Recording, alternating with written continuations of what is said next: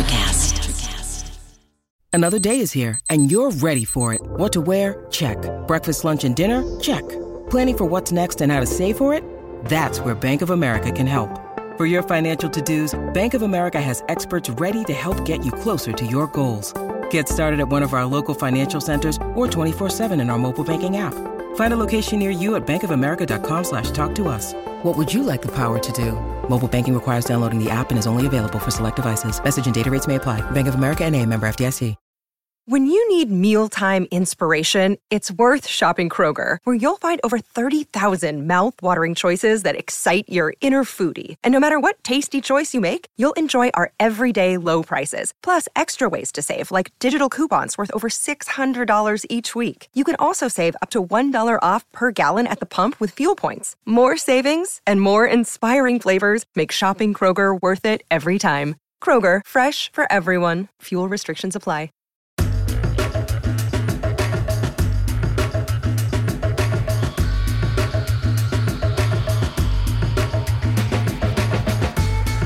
This is E2 Entrepreneurs Exposed, the podcast. We speak to all kinds of great entrepreneurs and creators doing amazing things in business and beyond.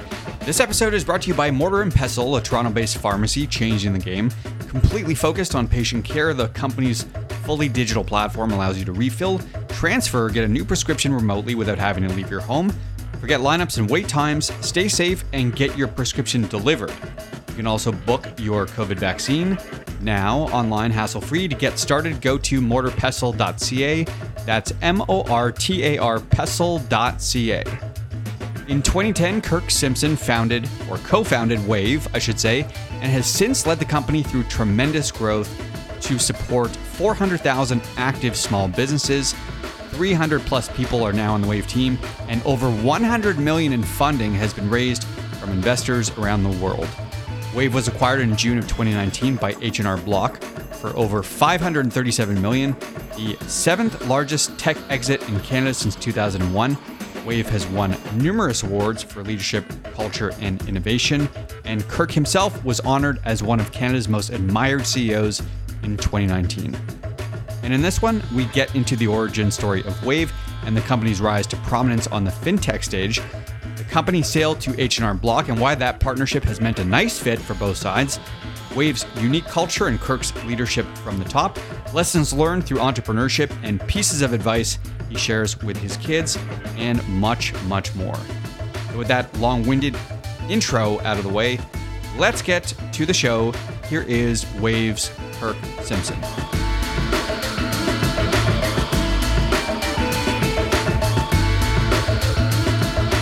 Let's rewind back late 2009, early 2010. What was going on in your life career-wise? How did you and James meet, and what was the motivation for launching Wave? So with James and I, our wives had gone to university together. And so as I started to date what would soon become my wife, I got introduced to James, and we started to just hang out as friends. And he was, very different than me. He was much more laid back, and we were both fun loving, but he was definitely more chill than I was. And so I was sort of drawn to his energy because it was very different than mine. I forget the number of years, but call it probably 10 years that we were good friends and traveled together as families, as my wife and I started to have children, and he had kids as well. And we just started talking about, entrepreneurial pursuits. And I think we were both really bored, in our day jobs. And I had started a couple companies before he was itching to sort of branch out on his own. And we started to talk about different ideas. And in 2009, started centering around this, software for small businesses idea. What were you doing at the time? What were your day jobs? So James was the CTO of a small business tax prep company, and I was working for a company called Green Living that was a magazine, trade show, website company, media company. And yeah, I think just both of us had put off entrepreneurial pursuits for a while and just felt like it was time to give it a go. You have an entrepreneurial background though, right? You started a few businesses after college? So the early days of the internet, we were building at first a directory of outdoor adventure, companies, and had morphed that into a webcasting company where we were webcasting, large scale adventure events from around North America at a time when it was really new and fun. Went bankrupt in 2000 with the dot-com collapse. No surprise there because we really were having a tough time figuring out how to make that model work. Wi-Fi was terrible and dial-up was, 56 whatever seconds, megabytes per second, or whatever it was, gigabytes or kilobytes per second, I should say. Yeah. Forget about megabytes.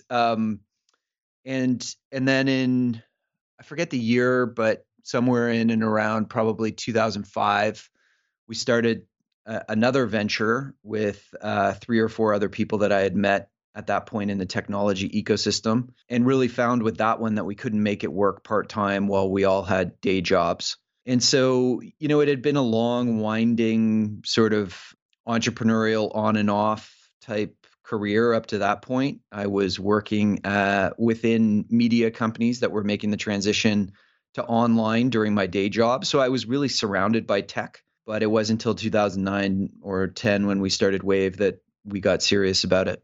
So what was the landscape for accounting software like at the time?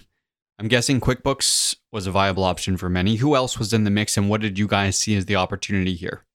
So, yeah, I mean, QuickBooks, everybody knows it. If you have to buy accounting software, it's the go-to traditionally.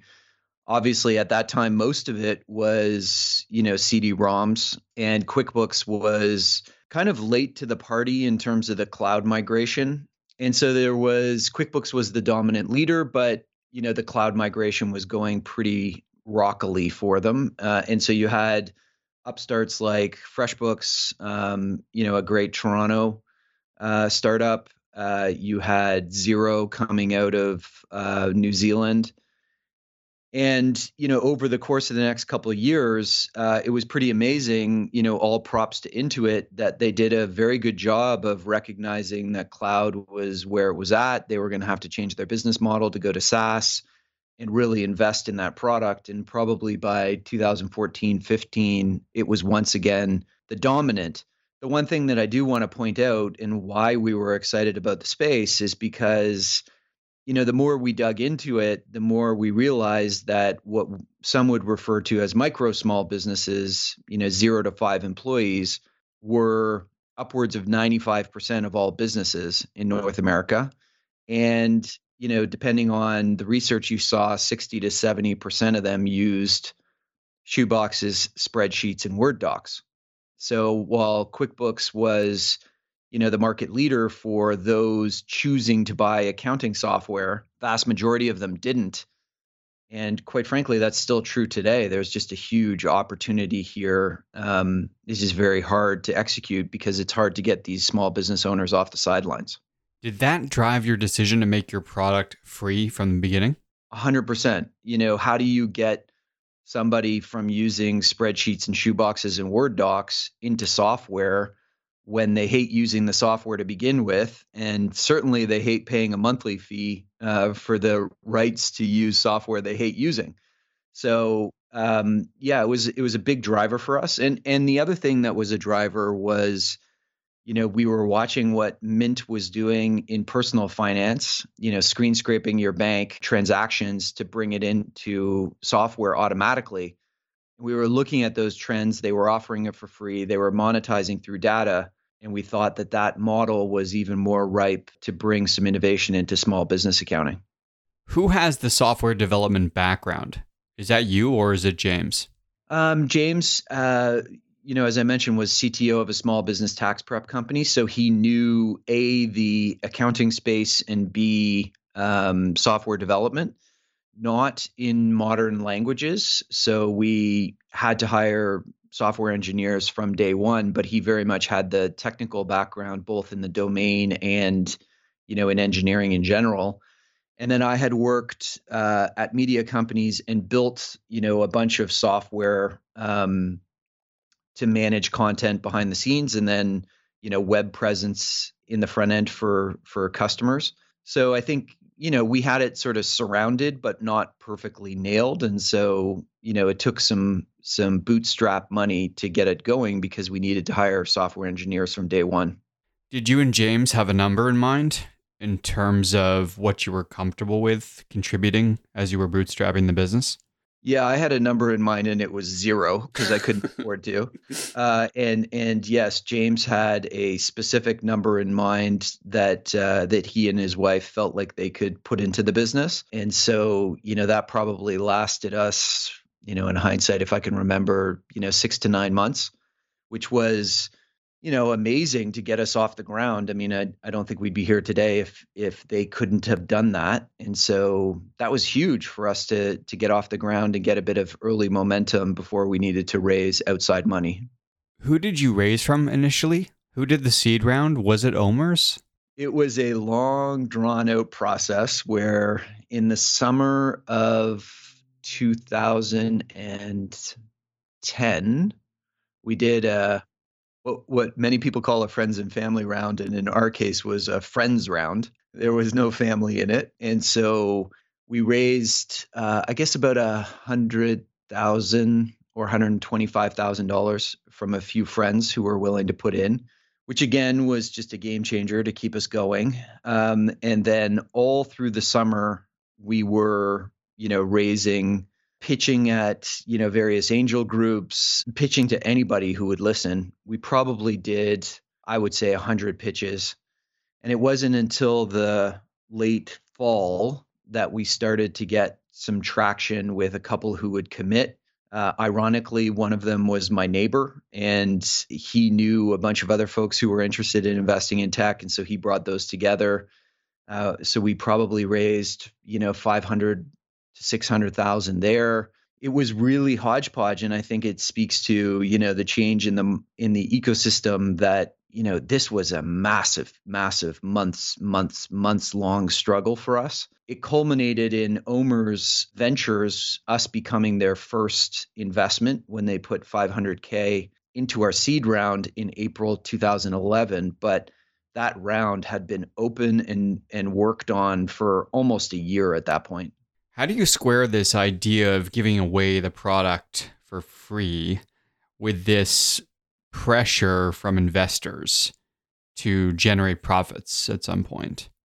Really difficult. And I would say, when you go down this road, you're going to have to raise a lot of money, and that it is a swing for the fences type model. I wouldn't have changed it for anything, but it was super challenging and quite frankly led to, heavy dilution because, it took us a while to figure out a model that can work. We're still not a profitable company, but on a path towards that. And it's a difficult road, but one that I wouldn't change because I think, it really gave us an opportunity to make a mark in the industry. And quite frankly, is a huge rallying cry for the company in terms of, an opportunity to make a difference in a small business owner's life, to make them, on top of their financial life in a way that they probably wouldn't without Wave. Mm-hmm. You now have 400,000 businesses on the platform. Do you remember how many customers you had back in 2011 when you raised that 500K? Well, I think Peter Carisha, who did the investment while he was at OMERS Ventures and has continued to be, a great friend and came to work at Wave for a couple of years and helped us sell the business. He would tell you that by April 2011, what really struck him was that we were starting to find distribution very, very difficult to acquire companies in the small business landscape at a cost of acquisition that can make sense, especially when your model is free. And so by that point, all these numbers kind of blend for me, but we were probably signing up, 50 small business owners a day and all through $0, free distribution channels. And so I think that's what really drew him was, wow, these guys are sort of cutting through. And I think all through our fundraising history, I think what made us stand out was, when we were suddenly signing up 1,000 small business owners a day, and then 2,000, and most of them through free channels. And I think that really got people's attention on how are we doing this, and ultimately, of course, what's the path to monetization, but how are you breaking through this really, really challenging distribution curve? So what was the plan then for monetization? You've mentioned testing advertising as a potential route in the past, but that was abandoned, I believe, a few years ago. So if not advertising, then what was the long-term plan here? Yeah, I mean, if you think back to that time, there were a couple of really interesting things going on. Number one was, I've described Mint. And so the model there was, okay, we have all of this information about you, hopefully not in a scary way, but instead in a way that says, how can we tailor offers to your financial situation that might make it better for you to manage your finances? So whether or not that's, primarily it was driven by credit card offers that were tailored, or mortgage offers, or those kinds of things. The other interesting thing that was going on at that time was, Groupon and group buying opportunities. And so as we looked at that, we thought, well, we're going to have a tremendous amount of data about these small business owners. They get, none of the group buying advantages or corporate, offers that a large company does. And so how can we band this group together and say, okay, you're paying X at Rogers, we'll tell you how much the average person's paying. And if Bell has a better offer for small business, how can we tailor it to this group? We liked the idea. And, Mint was proving it could scale. Ultimately, Mint proved it could scale only to a certain level. And that's really what we found, was that as we started to roll that out, the amount of small business owners that we would need on the platform truly engaged and acting on these offers would be so significant to make the numbers work at scale that it probably wasn't going to be the best model for us. Thankfully, at that time, in probably 2011, 12, I started talking to this guy named Les Whiting, who was at a company at the time, I think called Beanstream. We originally went to speak to them about payroll and how we could fund, potential payroll disbursements in our payroll business that we were thinking of getting into. And ironically, what ended up happening was he had left Beanstream, but they had left him on the website. And so I reached out to him on LinkedIn, and it's one of those stories of, truly, just pure luck. And ultimately, he proved to be, probably the most important hire, and had as big a role as either James and I in the success of Wave, because what he brought to us was deep, deep domain knowledge around financial services and especially payments.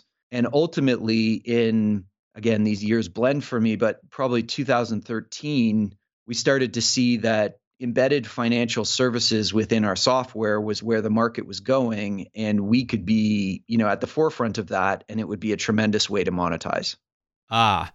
And this all culminates with the launch of Payments by Wave. Correct. Card processing, which includes debit, credit, and prepaid cards, as well as ACH.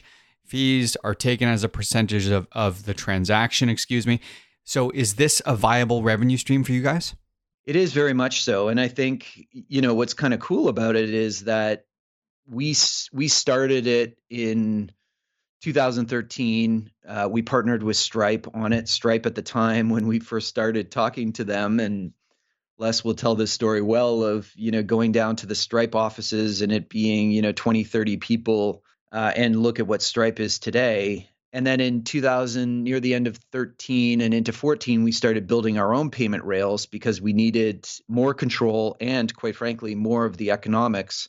And that was probably the start of what, really changed the whole trajectory of Wave, was embedding payments, watching the industry really, take on that theme of more and more software companies embedding payments into what they did. And as we rolled out payroll as well, and have now rolled out Wave Money, which is a full-fledged small business bank account in the US, it's been really fun to be on the forefront of embedding financial services into software. And so much of that kudos goes to Les.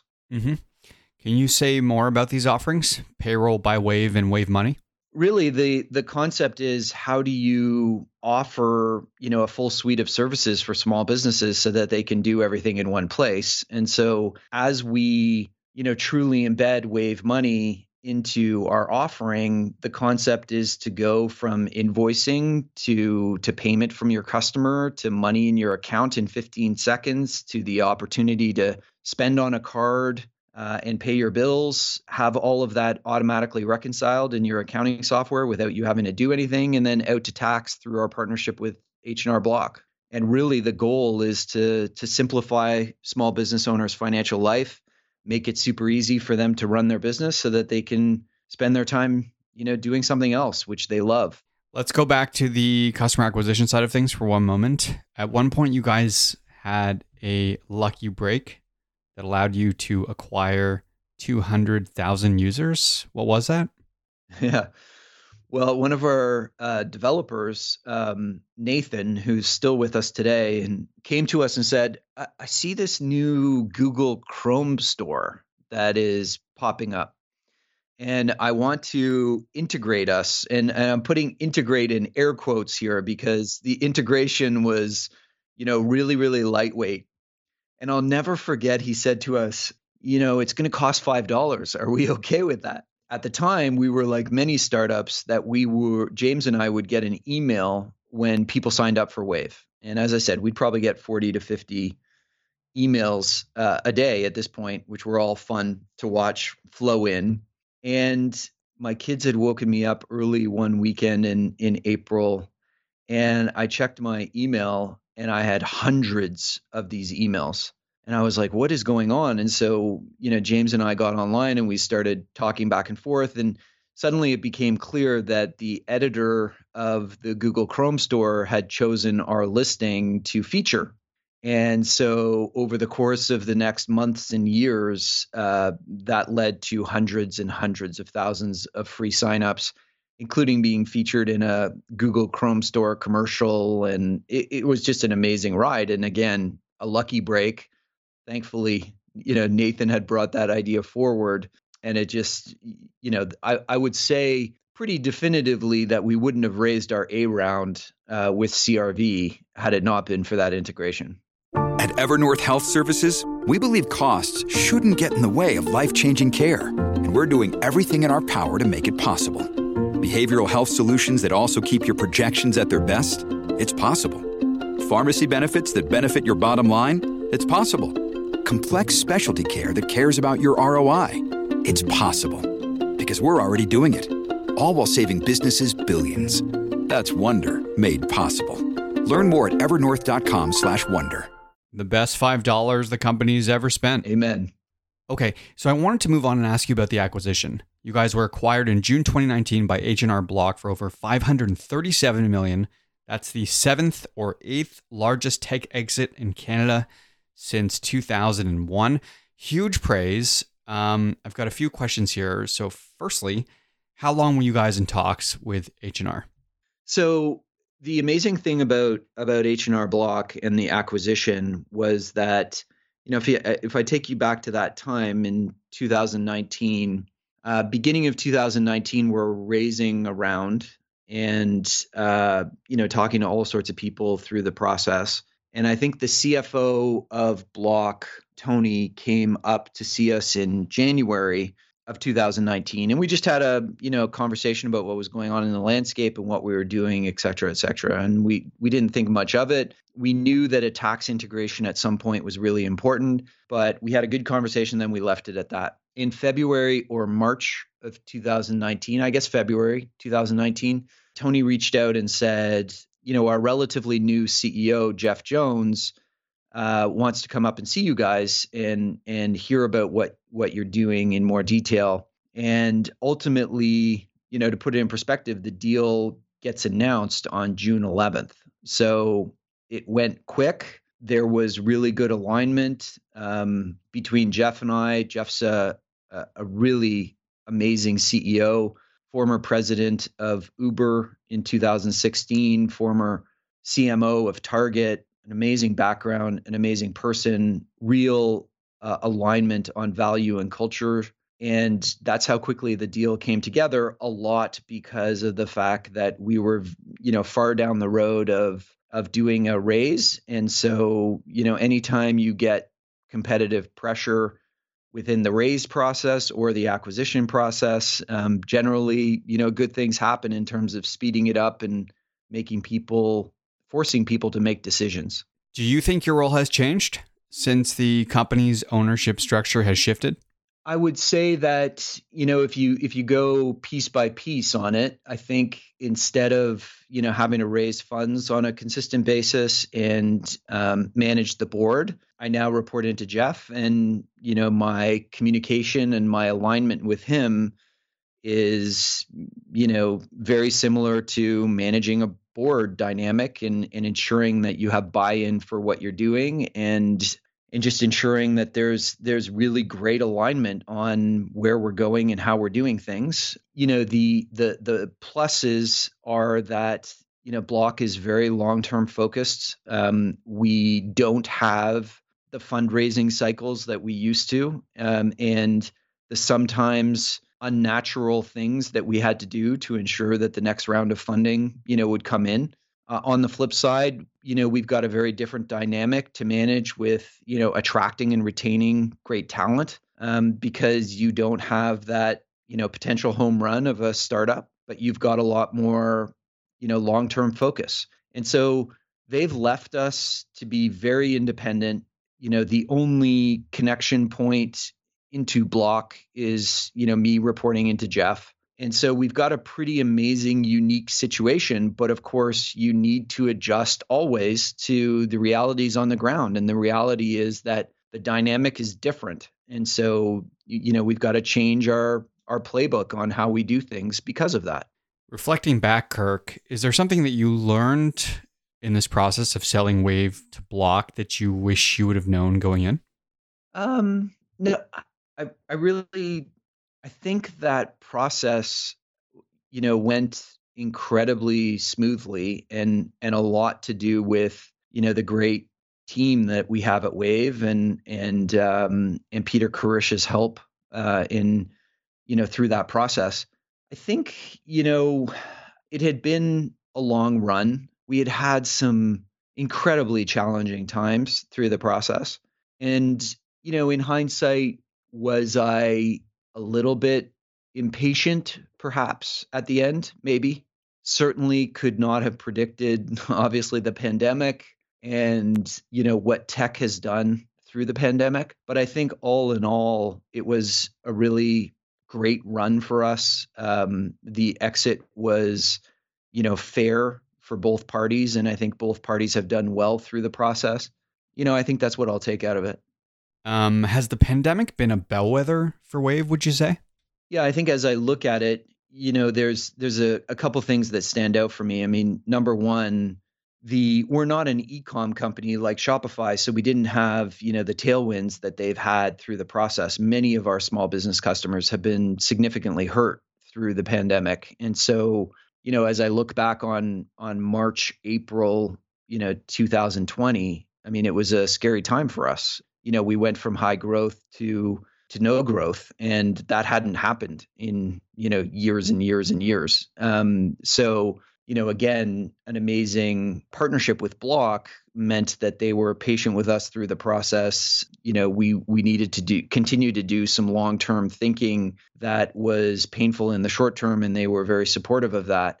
As we started to, and as our businesses, our customers started to, come out of it, as more businesses started to be created, we started to see a lot more strength a lot sooner than we thought. I think it redoubled the efforts of, the people that work at Wave to really support our customers. And I think that has been probably, the best thing that's happened to us is as, we at Wave and as the general population, I would say, have come to appreciate more and more small business owners and their important role in our community. there's just been a redoubling of effort within the Wave team to say, how can we support these customers? How can we go faster and build more and better support them? And that's been amazing. The final thing I'll say on this is just obviously, a huge impact on our employees. And I think our people and culture team led by Ashira have done an amazing job of really supporting our folks through this, but it's been a grind and it's been difficult. And so, huge empathy for all of our people and the general population on just what everybody's going through and how, companies need to adapt to better support their folks through this. Yeah, and speaking of culture, it's been a huge piece for Wave since the beginning. You've won numerous awards for leadership, innovation, and culture, including the Deloitte Fast 50 and Growth 500. It's a long list, so I won't name everything. You're also a 2-time recipient of Canada's Most Admired Corporate Cultures. Can you just talk about what makes the Wave culture unique and the pillars that have made your company culture what it is today, and how has it changed in the wake of the pandemic? So if I go back and you look, probably, I'm guessing here, if you look on the awards that we've won, there's a big difference between the awards that we won in the early years, which were very much around, fast growth and probably kind of shitty culture, where I think, we really fit into the stereotype of, 2 white founders who hired, other white male engineers. And, really, we were that startup. I don't think we necessarily wanted to be that startup, but it's kind of what we were. In 2015, we had no HR department. We were probably, 80 people, and we didn't put value on any of those things. In 2015, as we came through a very, very challenging 2014 and into early 2015. Ultimately, James decided to leave the day-to-day running of the business and stay on the board. And I had some decisions to make around, what we wanted to do, both, in our product to serve our customers and in our company on how we wanted to sort of behave and act. I met Ashira, who would go on to become our chief people officer. We had great dialogues about ultimately what I wanted to create, but what I wasn't creating through the process. And, her coming on and, bringing on more diverse voices within the company really transformed, I would say, our culture. We don't do everything right. We have a high bar for continuing to get better. But I would say, as of 2015 and onwards, we started to learn some of those lessons. We started to make some serious changes. And I think that's where you started to see, the awards come in related to culture versus just growth is post that period. I think we became much more values driven. They weren't on the wall anymore. They were actually being lived. Ashira, I think one of the biggest impacts she had was she taught me how to be a more purposeful leader. And I think that's where the changes really started to happen around the culture. How does that happen in practice? Like, what does Ashira teach you to become a more purposeful leader? What does that mean? I think she empowered me. She helped tap into, who I was and what I wanted to drive, such that I understood it better. I could communicate it better. And I myself understood it better. And then, really supported me in living that and putting it out into, into the company and living it. I don't know that it's more complicated than that. I think through the process, of being, mildly successful in my career and then starting Wave and having it really explode quite quickly. I mean, it's just the growth that you have to go through in order to live up to that and to continue to improve such that you can keep up with the growth of the company is a big challenge. And I think oftentimes I was overwhelmed by it. I romanticized, these venture capitalists in the US and how they would help me and ultimately found and got comfortable with the fact that I needed to find my own voice. I needed to trust my intuition. And I think she really helped me do that. And I think that was a huge unlock in so many different areas. Yeah, and it sounds like you've nailed it. I mean, you were also named one of Canada's most admired CEOs. How do you take this? Like, how do these awards resonate with you? Well, I would say I definitely haven't nailed it. I think, we're all on a journey. And, I'll give you a specific example. I mean, in 2020, when, the Black Lives Matter movement, really came to a fore, and we saw all of the protests and that kind of stuff. I mean, I had so much learning to do on, how to handle that. And, the Black Waivers group really came together and helped educate me on, what was going on and how they felt and how we could do better. And so this is a consistent, continual learning curve to get better. I think the award was, obviously gratifying. I think the best part of it was, there was an award ceremony where I could stand up and thank all of the people that helped get me there, from my parents to my friends to my wife, and of course to all of the waivers who just, gave everything of themselves to help make this happen. I do think that in our current environment and celebrity culture, the CEO gets too much of the accolades for what is ultimately a team sport. And I think Wave's an amazing example of that, when great people who are, wired to help people come together and lock arms and do hard things together, amazing things can come out of it. And I think, that is the story of Wave, not any one person. Yeah, and along these lines, you've said you're passionate about building these great teams and being around smart, creative, and innovative people who give a damn, quote unquote. And you strive to build that culture at Wave. So how do you do that? And what's your vetting process for finding people who fit this mold? Well, I think the first thing is that, at our size, the finding great people within the domains is happening within the domains themselves. So, most of that credit goes to, the teams that have developed, playbooks on how we can, find the best people in a fair and transparent way. I think I was heavily influenced by when Adventure Lifestyle went bankrupt in 2000, I was $40,000 in debt.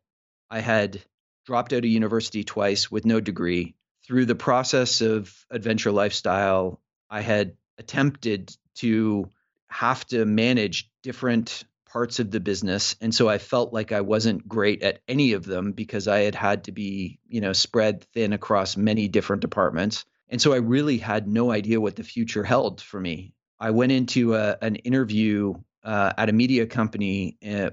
This woman, Carolyn Meacher, was, looking to hire somebody to run one of the departments. And, after, let's say 60 minutes, she gave me the job right away. And the next 5 years were the most formative, by far, part of my career, where Carolyn and then a subsequent boss, Blair Graham, really taught me so much about leadership and empowering people. And I just had an amazing run. And I felt like when I started to tap into, really what I wanted to accomplish at Wave, it was that the people that worked at Wave would have that same experience working at Wave, meaning it would be one of the most formative parts of their career. And they would feel like they had done great work with great people and been empowered, to bring great things to life. And so that is really, what I strive for. I get upset when I feel like we're not, accomplishing that for enough people. When, you get big and things get hard and politics come into play and things slow down and you feel like people are getting frustrated. I mean, that is the thing that probably bothers me the most, but that's really what I'm trying to do. What has this whole experience meant to you as a father? And what advice do you now share with your kids that you'd otherwise perhaps not have shared, pre-Wave or pre-entrepreneur, I should say, that you share with them now? it's an amazing question. I think, one of the challenges, obviously, of this run at Wave of a decade plus has been there were times where it was really busy, and so your involvement in home life takes a bit of a hit. I was always pretty mindful of getting to their events when possible and all of those kinds of things, but it was busy, and oftentimes there was a lot of travel involved, et cetera. And so obviously it puts a strain on a marriage, and it takes an amazing partnership with your spouse to make sure that we can hold it together in our home life. But I think what my wife and I both viewed as being important is that we kept our kids really in the loop about what was happening at Wave. And Wave always had a policy of, we would do summer events with not just employees, but also with families and their kids. We would try to do events around the holidays to get the kids involved. And so, it was trying to show them that we were doing something difficult, and it would take a lot of grit and determination, and trying to teach them that having something that you want to accomplish that's hard, and really grinding it out and working hard to make that come to life is a good thing, and trying to involve them in that process. Having dropped out of university twice, how do I handle the question of, whether or not they should go to university? It worked out fine for me. That's an interesting dilemma where, I hope that they do. I feel like a little bit, I let myself down by not finishing it. And so I don't want them to make that same mistake. And yet I'm not a very good role model for that. Are there companies that you talk about at the dinner table with your kids that you admire? We were talking a little bit about Shopify, obviously, before the interview, and just the whole emergence of the tech scene here in Canada. Are there companies that you highlight and discuss with them? I think, first of all, I've had the pleasure of, watching Shopify from the early days, and getting to know Toby, just a little bit. Obviously, the success of that company is just mind-numbing, especially, yesterday, the announcement of their earnings and, 110% or whatever growth at their scale is just absolutely incredible, and just speaks to, really strong execution, and just the way Toby thinks. He's just I remember having a conversation with him early on as we were talking about early investors and boards and how to choose them and that kind of stuff. And the way he explained how he did it in terms of just very systematic thinking was incredible to me, because this is not at all the way my brain works. And so clearly that has worked really well. I think, one of the surprises, quite frankly, for me was and has been Lightspeed. I would describe them, and maybe, they would disagree with this, but, some rocky times pre-IPO with Excel selling out of the business, which generally they don't want to do in high growth companies. But, they pull off the IPO, and just since that time have clearly, really found the model that works for them in terms of, acquisitions and growing through that in that way. That has been, a huge success in a way that I'm not sure that I would have predicted. And then, just all of the up and coming companies, what Mike Serbinis is doing at League, as a second or third time, entrepreneur, which is pretty remarkable. I've just joined the board of a company called Clipfolio out of Ottawa. There's just so much going on in the tech landscape right now. Clio just announced a huge raise. You've got the folks at Clearbank, or now Clearco, who just announced. I mean, let me just quickly paint a picture of, in 2010, everything that was happening in the Toronto ecosystem was celebrations of $20 to $30 to $40 million sales and acquisitions. And I mean, just think of how much that's changed in 10 or 12 years is truly remarkable. Do you think there's anything that Canada could be doing better, or should be doing better, to nurture innovation, to nurture this wave of entrepreneurship, pun intended, that we're seeing here? So I'm not a big believer in the government or politicians or any of those things. I don't truly believe they have a huge role to play in all of this, other than, lay the foundation and make sure that our policies are such that, entrepreneurs want to take chances and, a whole bunch of things don't get in their way. But other than that, I really think this is, on the entrepreneur and on the ecosystem in general to, think bigger, support each other, be ambassadors for, this ecosystem and what we're all trying to do, make sure that you give back, all of those things. I think that is what drives this, less so than anything to do with government. I think the flywheel, once it starts going, is really powerful. And I think now we're really getting that effect. And that will do way more for the ecosystem than any government or, program can do. Waveapps.com for more on Wave and everything you guys are building. Kirk, where else can people connect with you? Probably best is Twitter at TK Simpson would be the best spot to stay in touch. This was a lot of fun. Appreciate you being here today. Really appreciate being here, Adam. Thanks. That's it, guys, for today. Thanks so much for listening. E2 is brought to you by Scriberbase. Want to build recurring revenue for your business? Visit scriberbase.com for more info. If you enjoy the show, download, share, or subscribe wherever you get your podcasts. You can also visit us at glow.fm/E2 to become a supporter. Until next time, make today count with whatever it is you're working on.